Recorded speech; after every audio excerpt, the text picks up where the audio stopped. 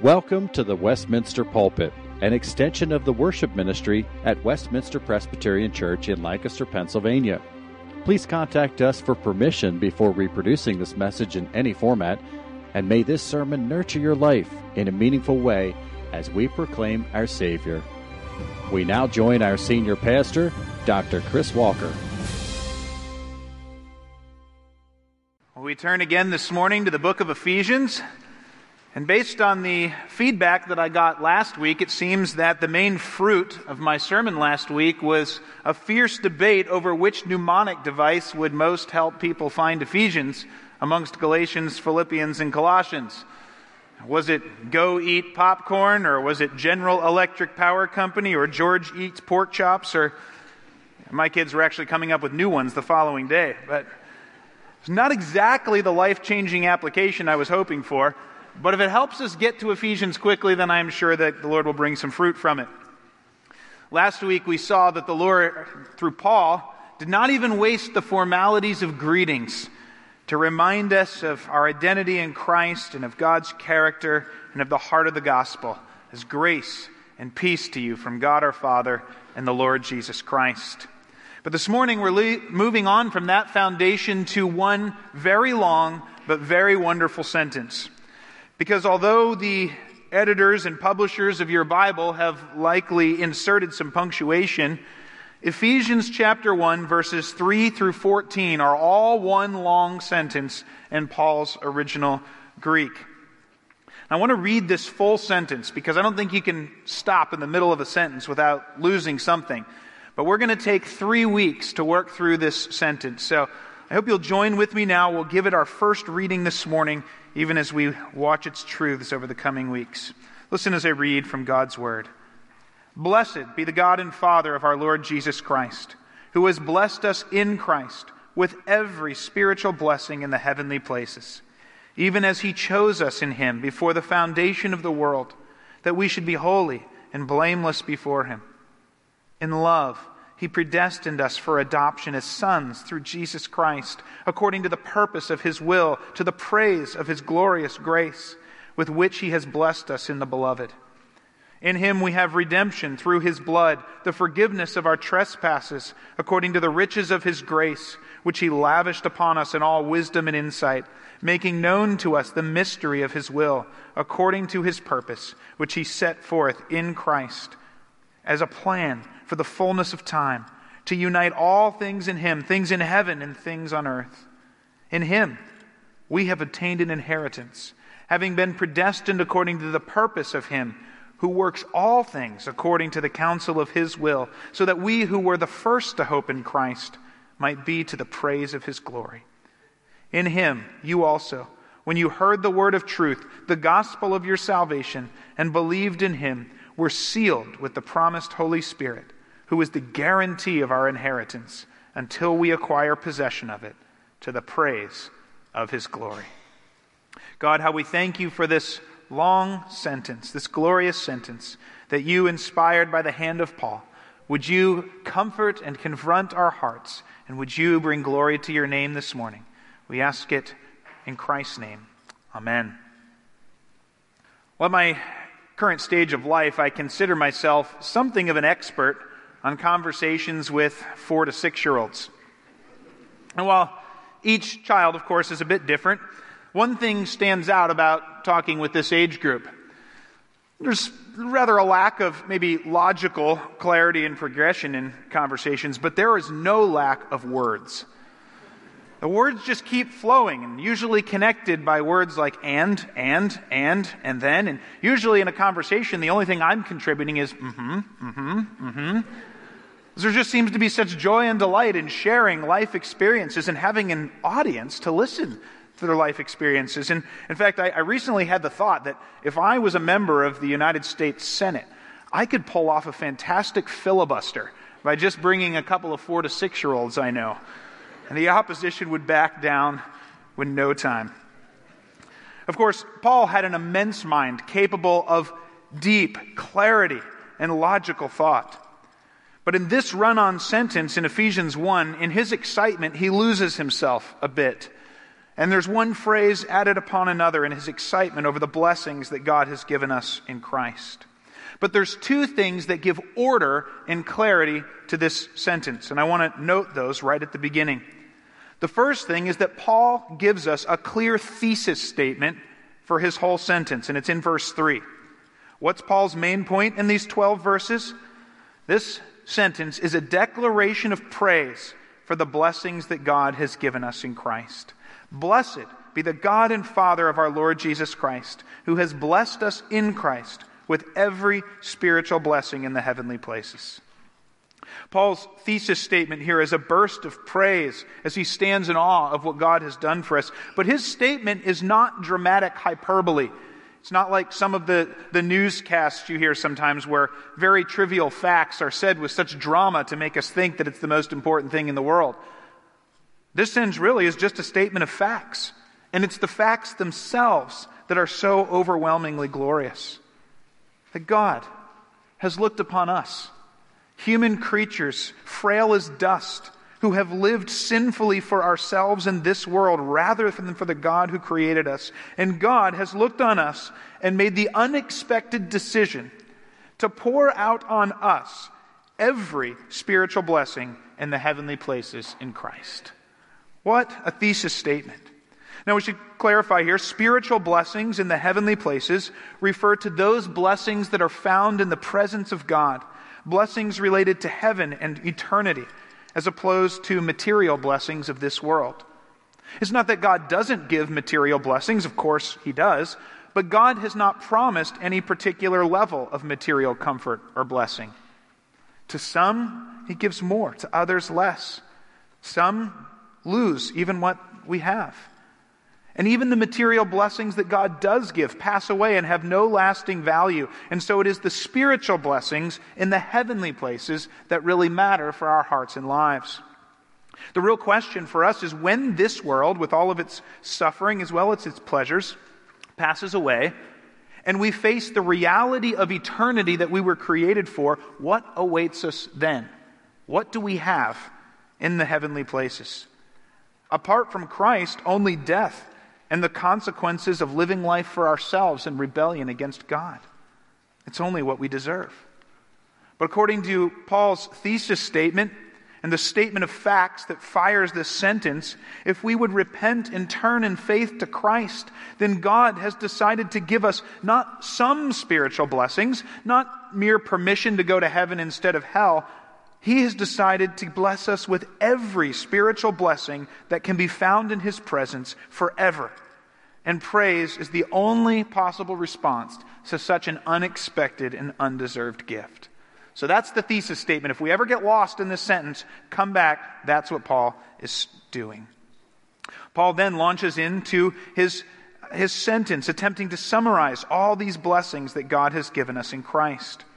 And as we work our way through these verses, the second organizing thought, the second key thing that gives clarity to Paul's thought, is this: that the God who offers us salvation is a triune God, Father, Son, and Holy Spirit. And this whole sentence is organized around God as a Trinity, what the Father does in the Son, sealed by the Holy Spirit. And this is so important for us to see because the Trinity can be difficult for us to focus on. It's tough for us to understand.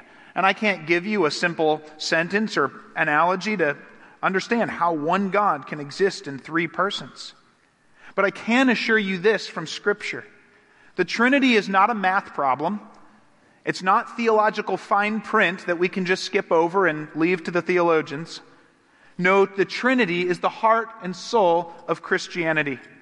You leave out the Trinity and you no longer have Christianity. The Father, Son, and Spirit in one God is the essence and uniqueness of God. And it is as the Trinity, as Father, Son, and Spirit, that God gives us salvation. And so as we look at this sentence, I want to look at it through the lens of Father, Son, and Spirit. Today we'll look at the Father's role in redemption. Next week we'll look at the Son's. And the third week, the Holy Spirit. So let's jump in this morning and see the Father's role in our redemption. We can summarize it this way. The Father is the master planner of redemption. Like both the architect and the general contractor, The Father crafts and initiates the plan, and He oversees and guarantees the execution of the plan. And the Father is able to do this because He is perfectly sovereign. Now, when we talk about God's sovereignty, we're talking about God's authority and power over everything that happens in this world throughout all of history, such that all things happen according to His will, and nothing can happen that would thwart His will. If we were to do a survey of all of Scripture, we would find that weather and storms, health and sickness, the hearts of kings and the decisions of nations, the apparent coincidences of our lives and our major decisions are all directed by the hand of this sovereign God. In fact, if you read through this first chapter, it should jump out at you that Paul assumes and states this fact of God's character again and again. Last week, we saw Paul say that he was only an apostle because of the will of God. Look down to verse 6 today. In verse 6, we find that God predestines or determines ahead of time that we would be adopted as sons according to the purpose of His will. Verse 9 goes further.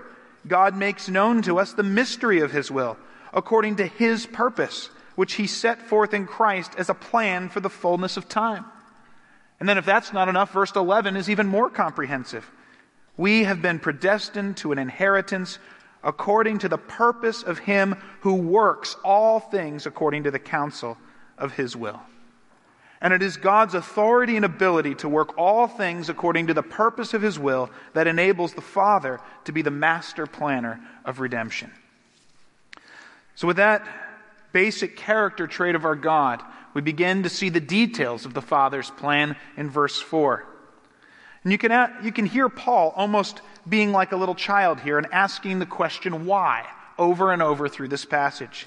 He's stated that God has given us every spiritual blessing in the heavenly places. But why? Why would God do that? Why would God give us, frail sinners, every spiritual blessing in the heavenly places? And verse 4 gives us the answer. Because before the foundation of the world, God chose us in Christ to receive these blessings as part of His plan. Here Ephesians speaks to us about the doctrine we call election, that God has declared from the beginning His intention to save His people, and the decision and His decision in calling alone enable a person to come to saving faith in Jesus. Ephesians 1 actually spells this out a number of times. Verse 4, verse 5, verse 11, over and over state that we have been predestined or predetermined to receive the eternal inheritance God has for us, according to the counsel of His will. And it is that intention of our Father that leads Him to pour out every spiritual blessing on us in Christ. And if we were to look back through Scripture, we would find that this is nothing new. This is how God has worked all through Scripture. Think back to Israel. Why did God choose Israel as His chosen people? In Deuteronomy 7, God tells Israel, He says, I didn't choose you because you were a great people or more numerous than other peoples. I chose you because I decided to set my love upon you. In the New Testament, we find the same thing. Why has the Father chosen some to turn to God through faith in Jesus? And John 6 tells us, all that the Father gives me will come to you, and whoever comes to me I will never cast out. God's people come to be His people because He has chosen to give them blessings in Christ. And this is such a blessing in and of itself, because if our salvation rests on our choice, we can just as easily choose to reject Him. We could just as easily be insufficient or unable to maintain our faith, meaning our salvation is up to our own strength and resolve. But if the Father has chosen us, then we are secure in His love. That's what the children's choir just sang for us. Jesus Himself put it this way in John 10, my Father who has given them to me, you hear the same point there, right? The Father has given a people to Jesus. My Father who has given them to me is greater than all, and no one is able to snatch them out of the Father's hand. Our great comfort and our great hope is that God the Father has chosen to give us every spiritual blessing in Christ, and He works all things according to His will, and His intentions never fail. Now for some, this doctrine is challenging, Because it seems like maybe it takes away our freedom of will. If God forces us to do something, if God has destined us to do something and that will happen, have we just become remote-controlled bodies? But that question assumes that we are capable of choosing to trust and obey God on our own. And Scripture tells us over and over again that on our own we are dead in sin, incapable of making a choice to obey God. We are enslaved to sinful desires, incapable of pleasing God because of our sinful commitment to ourselves. And so unless God works in our hearts to change our hearts, we have a will, yes, but it is not free. There is no freedom of the will for sinners who are dead in sin, as we all are. We will always choose for ourselves and against God. But God in His mercy comes to free us from our bondage to sin so that for the first time we have freedom of the will. For the first time we are free to choose faith in God and obedience to Him. And once God changes our hearts and shows us our true condition and shows us our need of Him and every blessing offered in Christ, He always and infallibly enables our hearts to respond in faith. As Jesus says in John chapter 6, all that the Father gives me will come to me. This doctrine is also a challenge because at times we look at ourselves or we look at others and we wonder, oh, what if I'm not actually chosen? Or what if my friend or relative might not be chosen? What if there's nothing they can do about that? But the call of Scripture is not to try to figure out if God has chosen you or not. The call of Scripture is to believe on Jesus as your Savior. And if that is your desire, even if you see remaining sin or discouragement in your hearts, do not spend time wondering if God has chosen you. Spend your time looking at Jesus Christ. Because Jesus has said, anyone who believes in me will be saved. If that is your desire, come to Him and you are promised salvation. What about others? When it comes to others, it is true that we don't know the details of God's purposes. But we don't know God's purposes until the end. We may look and say, it seems like that person will never come to Christ. But we don't know God's purposes until the end. But we do know that He has a purpose and a plan. See, God does not act randomly like a kid picking a teddy bear willy-nilly off of a group of them off the shelf. No, God has a plan. He tells us all of this is happening according to His purposes and His plan. And if that's the question, if He has a plan, the real question is, can we trust His plan? Can we trust Him in His purposes? See, we often want a measure of control. We want the ability to make things happen ourselves the way we think is best. Or we at least want to know the end of the story so that we can judge for ourselves whether God was faithful or not. But we don't have that authority. We don't have that knowledge. That's God alone's. But what we do have is a revelation of God's character that enables us to trust Him. And if we can trust His character, we can trust Him with the lives of all of those that we know and love. I wonder if you ever had a chance as a child to walk through a new housing development that was going up, when there were houses that had just been framed out. All there were 2x4s. There's no doors, no windows, no walls even yet. It's like a playground of wood. And you go in, and as you're walking around, sometimes you're thinking, what was this architect thinking? Like this little nook of space, that couldn't be practical for anything. And that wall looks like it's going to run into that wall. He must have made a mistake. But of course, then you can look across the street and you can see the finished house. And you can say, oh, no, that architect and that builder did know what they were doing. It did produce a beautiful house that accomplished its goals. And that's something of the picture that we get of the Father's character as well. See, He is perfectly sovereign, and He works all things according to His will. He is a master planner, and the pages of Scripture are filled with stories that show that even when things didn't look like they were going to work out, a story of Joseph or David or Jeremiah, God was working His plan, and His goodness was shown in the way He worked things out, so that we can trust that God is working to bring about this plan of redemption for the good of His people and the glory of His name. And so this doctrine is a blessing. Does it challenge our minds and our understandings? Yes. But Scripture teaches it clearly, and it is our comfort and our hope. Well, let's go back to asking some more why questions. If God has given every blessing in Christ from before the foundation of the world, why has He chosen to do that? Why would He give such blessings to us? And we find the answer in verse 10.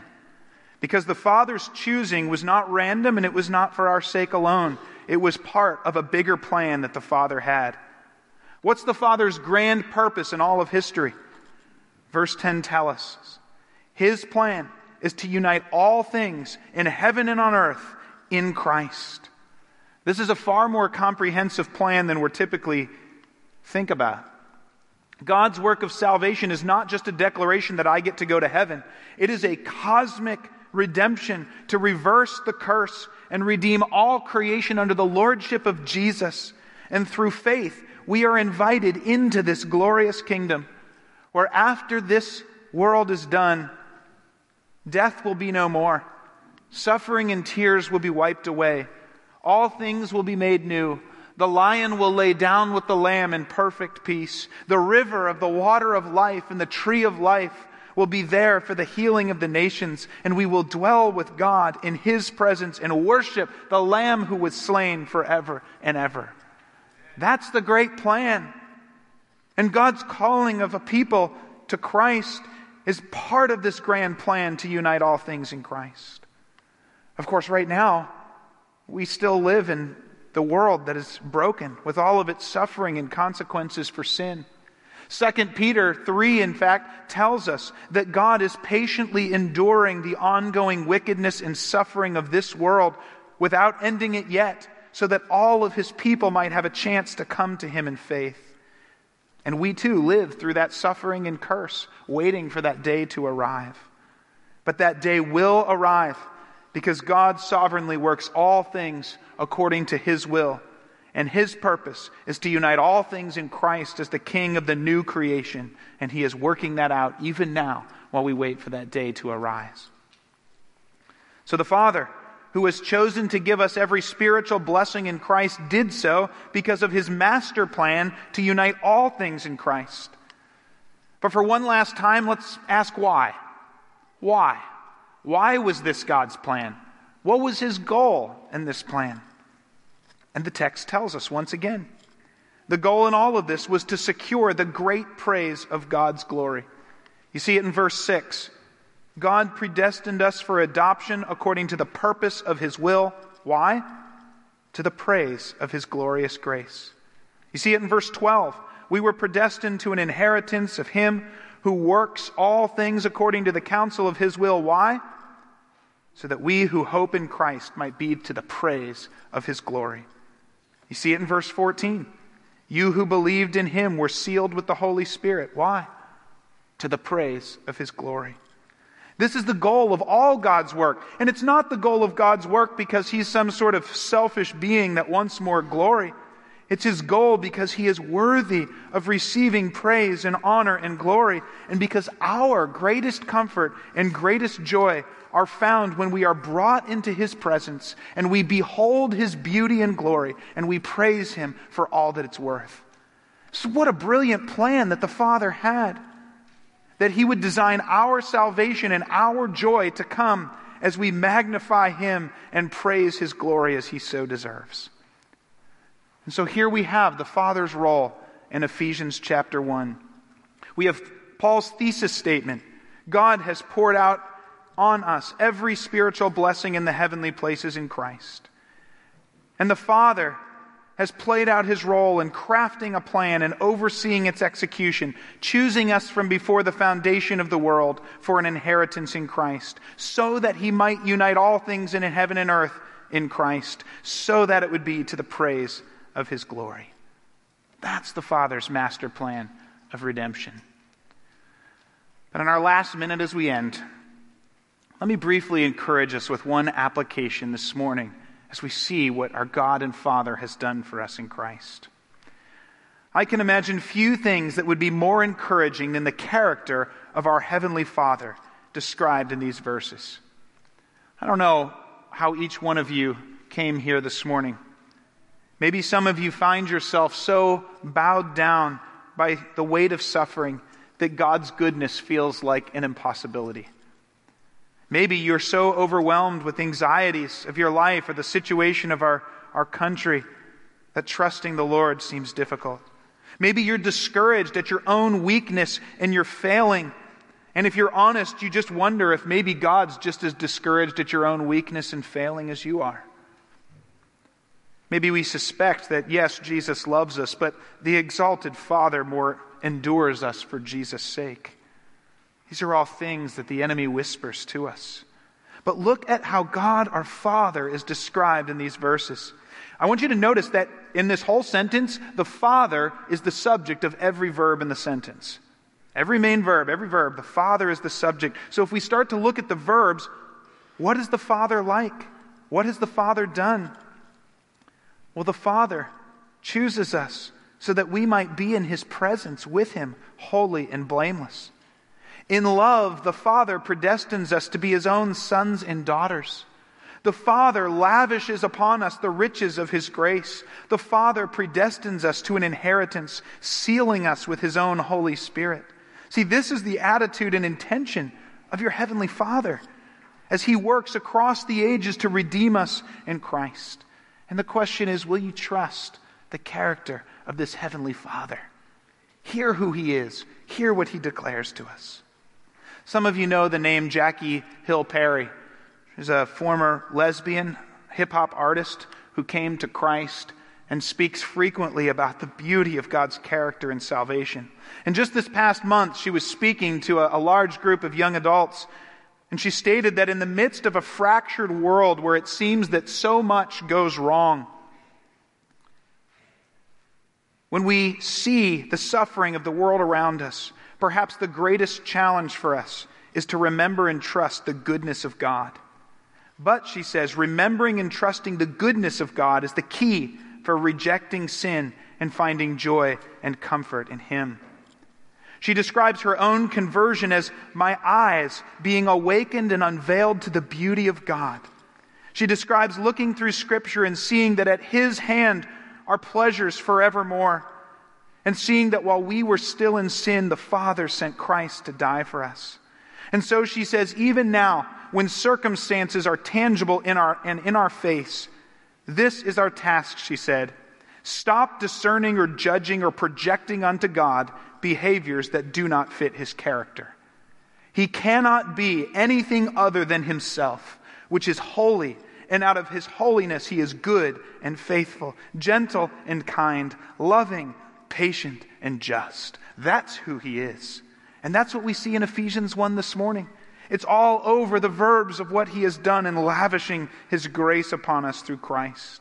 So as we look to God our Father, through Jesus who died for us, may we be strengthened and encouraged, comforted and amazed by the Father's love and commitment to us as He accomplishes His purposes in us through Jesus Christ.